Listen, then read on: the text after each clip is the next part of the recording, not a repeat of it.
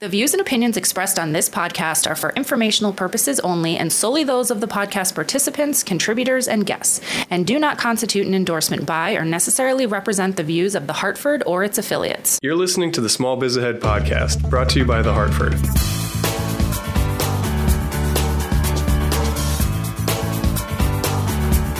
Welcome back to the Small Biz Ahead podcast. I'm Elizabeth Larkin from The Hartford, and I'm here with Gene Marks from the Marks Group. Correct. And just because we have a bunch of new listeners this week, I just want to introduce Gene's background a little bit into this. Yes. So Five-time gold medal winner in track and field. Yes. That is correct. Yes. That is correct. I'm most proud of that. And basketball. Yeah, basketball as well. Well, I was on the team, so I got a medal for that. Yeah. But, you know. Yeah, you're a good teammate there. Yeah. So, Gene, you own a small business. How many employees do you have? We have 11 now. So, and we have about that. That's but we have about a dozen contractors that, function give us lots of hours, I might say. So, So you consider your contractors kind of part of your team? I absolutely do. I mean, everybody gets email addresses and the phone extensions and all that kind of stuff. Okay, so your business is a small tech company. Correct. So what we do is we install business software. We specialize in CRM, customer relationship management. So it's like we do Salesforce.com and Microsoft Dynamics and Zoho. And then we do some of the accounting applications like QuickBooks, Xero, and things like that. So we set it up and then we provide all services under the sun related to those applications. Great. And then we get yelled at from our clients when they don't work right. Okay. So in addition to that, you also fly all over the country speaking and presenting at trade groups and civic groups. Right. And you speak to, I would say, do you think 1 million small business owners a year? I don't know. I speak to a lot. So Elizabeth, I write in a bunch of different places as well as Small Biz Ahead. But then I also speak on a lot of the topics I write about to a lot of industry associations, all around, about 60 times a year. So I guess the picture I'm trying to paint here is that you are all about small business owners. Yes. You talk to them constantly. Yes, I learn from them constantly. You have a real pulse on what is going on in their heads all the time. Yeah, I do. I really do. I mean, I speak to rooms of anywhere from 50 to 500 small business owners at any given time, and they are literally small business owners in America. And I speak, in Vegas and New Orleans and Orlando and, Kansas and Wisconsin and wherever. But I feel like these are my people. So if you're a small business owner and you're thinking, oh my gosh, all the decisions are on me, this is so much pressure, you've come to the right place. Yeah, I get it. Because everyone feels like that. And that's why we do this podcast for you, so we can bring these issues and talk about the issues that every small business owner is facing. So today we have a great one because it's, what do you do in a financial situation? It's about debt. Do you borrow money to stimulate growth, or do you pay down debt first? So after we hear from our sponsor, we're going to get into that topic. This podcast is brought to you by The Hartford. When the unexpected strikes, The Hartford strikes back for over 1 million small business customers with property, liability, and workers' compensation insurance. Check out The Hartford Small Business Insurance at thehartford.com. So Lori from East Hampton, Massachusetts wrote in. She owns a machine shop there. That's actually very close to here in a beautiful area of the state. She writes, and I love questions like this. I really like the long, detailed ones, but then once in a while, it's kind of nice cuts to the chase with this question, right? Lori's question is it better to borrow money to stimulate growth or pay down your debt first and grow more slowly? I mean, it's a loaded question because it really depends. And Elizabeth, I'm going to ask kind of for you to input on this as well when it comes to debt. What is your feeling about debt? Do you like to have debt, or do you like to be debt free? Because different people feel different ways. It depends on the debt. Like, do I want to have credit card debt? No, that makes me feel terrible. Okay. But my student loans, my mortgage, I don't feel bad about those. Right. Car debt, making payments on a car, I don't love that. Right. But sometimes it's just a fact of life. But like when I do have credit card debt month to month, I have a pit in my stomach. So it's certain types of debt that you like. But you seem like you understand debt, like you accept it. Yes, I accept debt. Okay, that's fair enough. With me, I hate debt. So I don't have any debt in my business. and my mortgage has been paid down. It's a little different between personal debt and maybe when you run a small business, though. I mean, a lot of it is personal. There's a lot of overlap. But the point that I wanted to make, and this is for Lori, who asked about is it better to borrow money? I don't like debt. I avoid debt, and therefore I forever will be nothing but a small business owner. That's all I will be, because I don't take risks and I don't look for financing, and therefore I pass up on opportunities and profits and value that can come if I were more risk oriented or finance oriented. So for me and my business, I grow it. I stick the cash in the bank. If I'm going to spend money on training or some type of asset or some type of investment, I'll never get financing for it. I'll usually take it out of savings or reserves to do that, and I'll make sure I'm not spending the farm, because that's the way I am. But I want to be clear that because I've made those decisions over the past 25 years, I only run an 11-person company. I don't run an 11,000 person company. And the people of this world, the entrepreneurs, the people that are the innovators and the ones that are really behind the growth of this country, they're not like me, right? They take risks. They're risk takers. And they borrow money, whether it's from banks or from investors or on the stock market or however they're getting money in. They take money so they can finance their dreams and they can live with the risks of doing that. And the reason why I say all that is because I get back to you, Lori, as an owner of a machine shop in East Hampton, Massachusetts. What kind of a business owner are you? Are you a risk taker or are you a risk avoider? There's no right answer to that question, but there's definitely results from that you have to be aware of. If you are a risk avoider like I am, you will most likely never be anything more than Lori from East Hampton running a machine shop. And there's nothing wrong with that. You can run a profitable business that way and sleep soundly at night, and no one says you have to be the master of the universe. But maybe, Lori, you're more of a risk taker and you don't want to just run a machine shop in East Hampton. You want to open up multiple machine shops, or you want to buy another company, or you don't want to just have a few employees. You want to have hundreds or thousands of employees.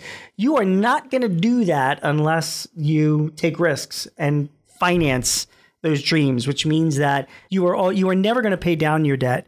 You are always going to be fueling debt, which will be hopefully financing your growth and your dreams. And is this where, first of all, I love the way you approach this, because it's not a one-size-fits-all answer. I mean, it really depends on your personality. Is that going to keep you up at night knowing you took out a $10,000 loan for a new piece of equipment? Oh, and I have to interrupt you, and I'm sorry, but it's not actually just keeping me up at night. It's it would keep my wife up at night. I mean, there is your family, your significant other to consider in this as well.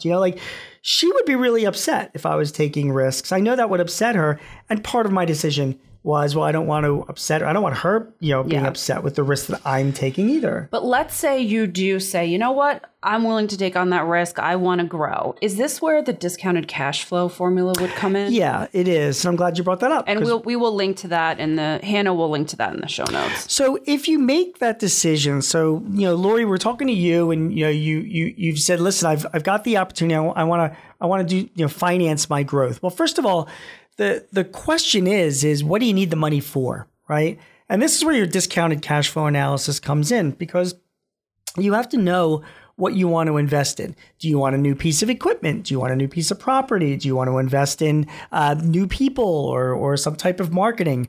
The best investments are tangible and ones that you can estimate to as accurate degree as possible what your return on investment will be. So you run a machine shop and you want to get a piece of equipment for $50,000 because once that's up and running, you could be generating, $100,000 a year worth of work off it.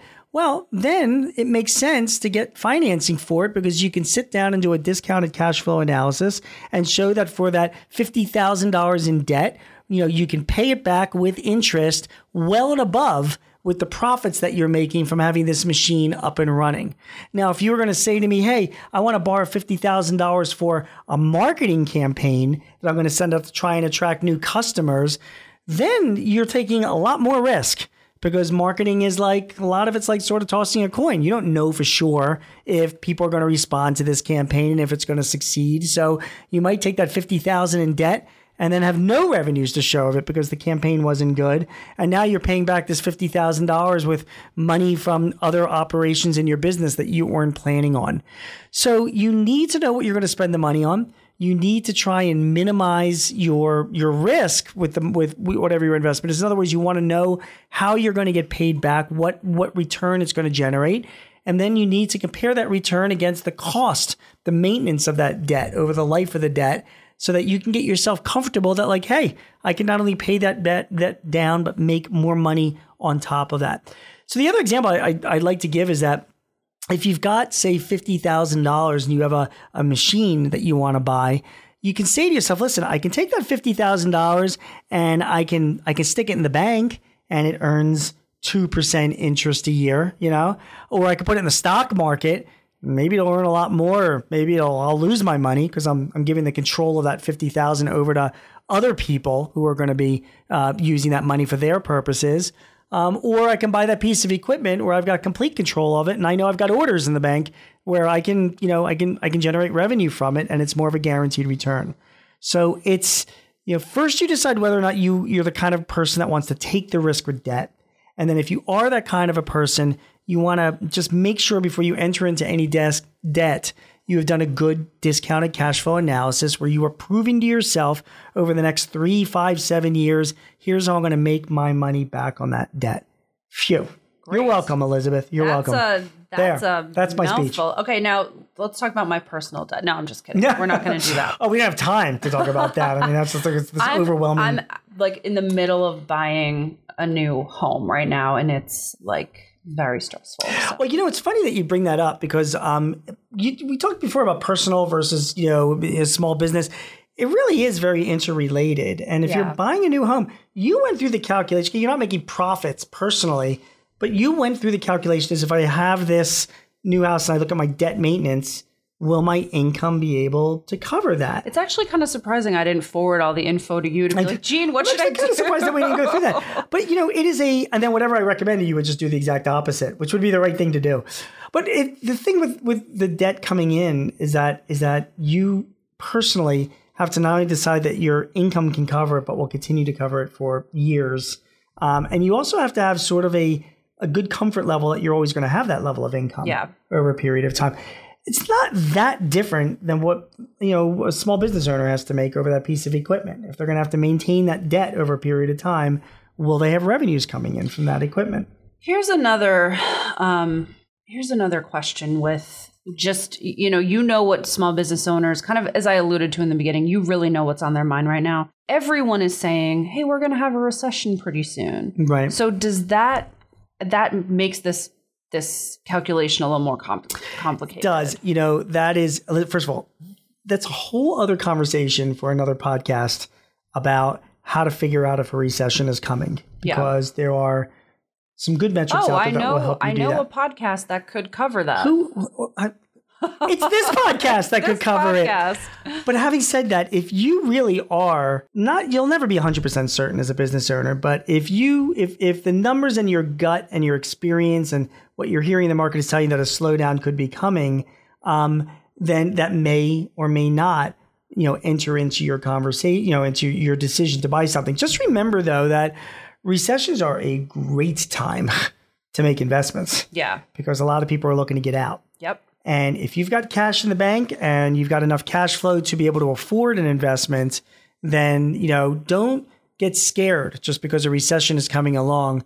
To me, I think recessions are opportunities with people that not only have cash available, but also have financing available as well to take advantage of some of those things. Great.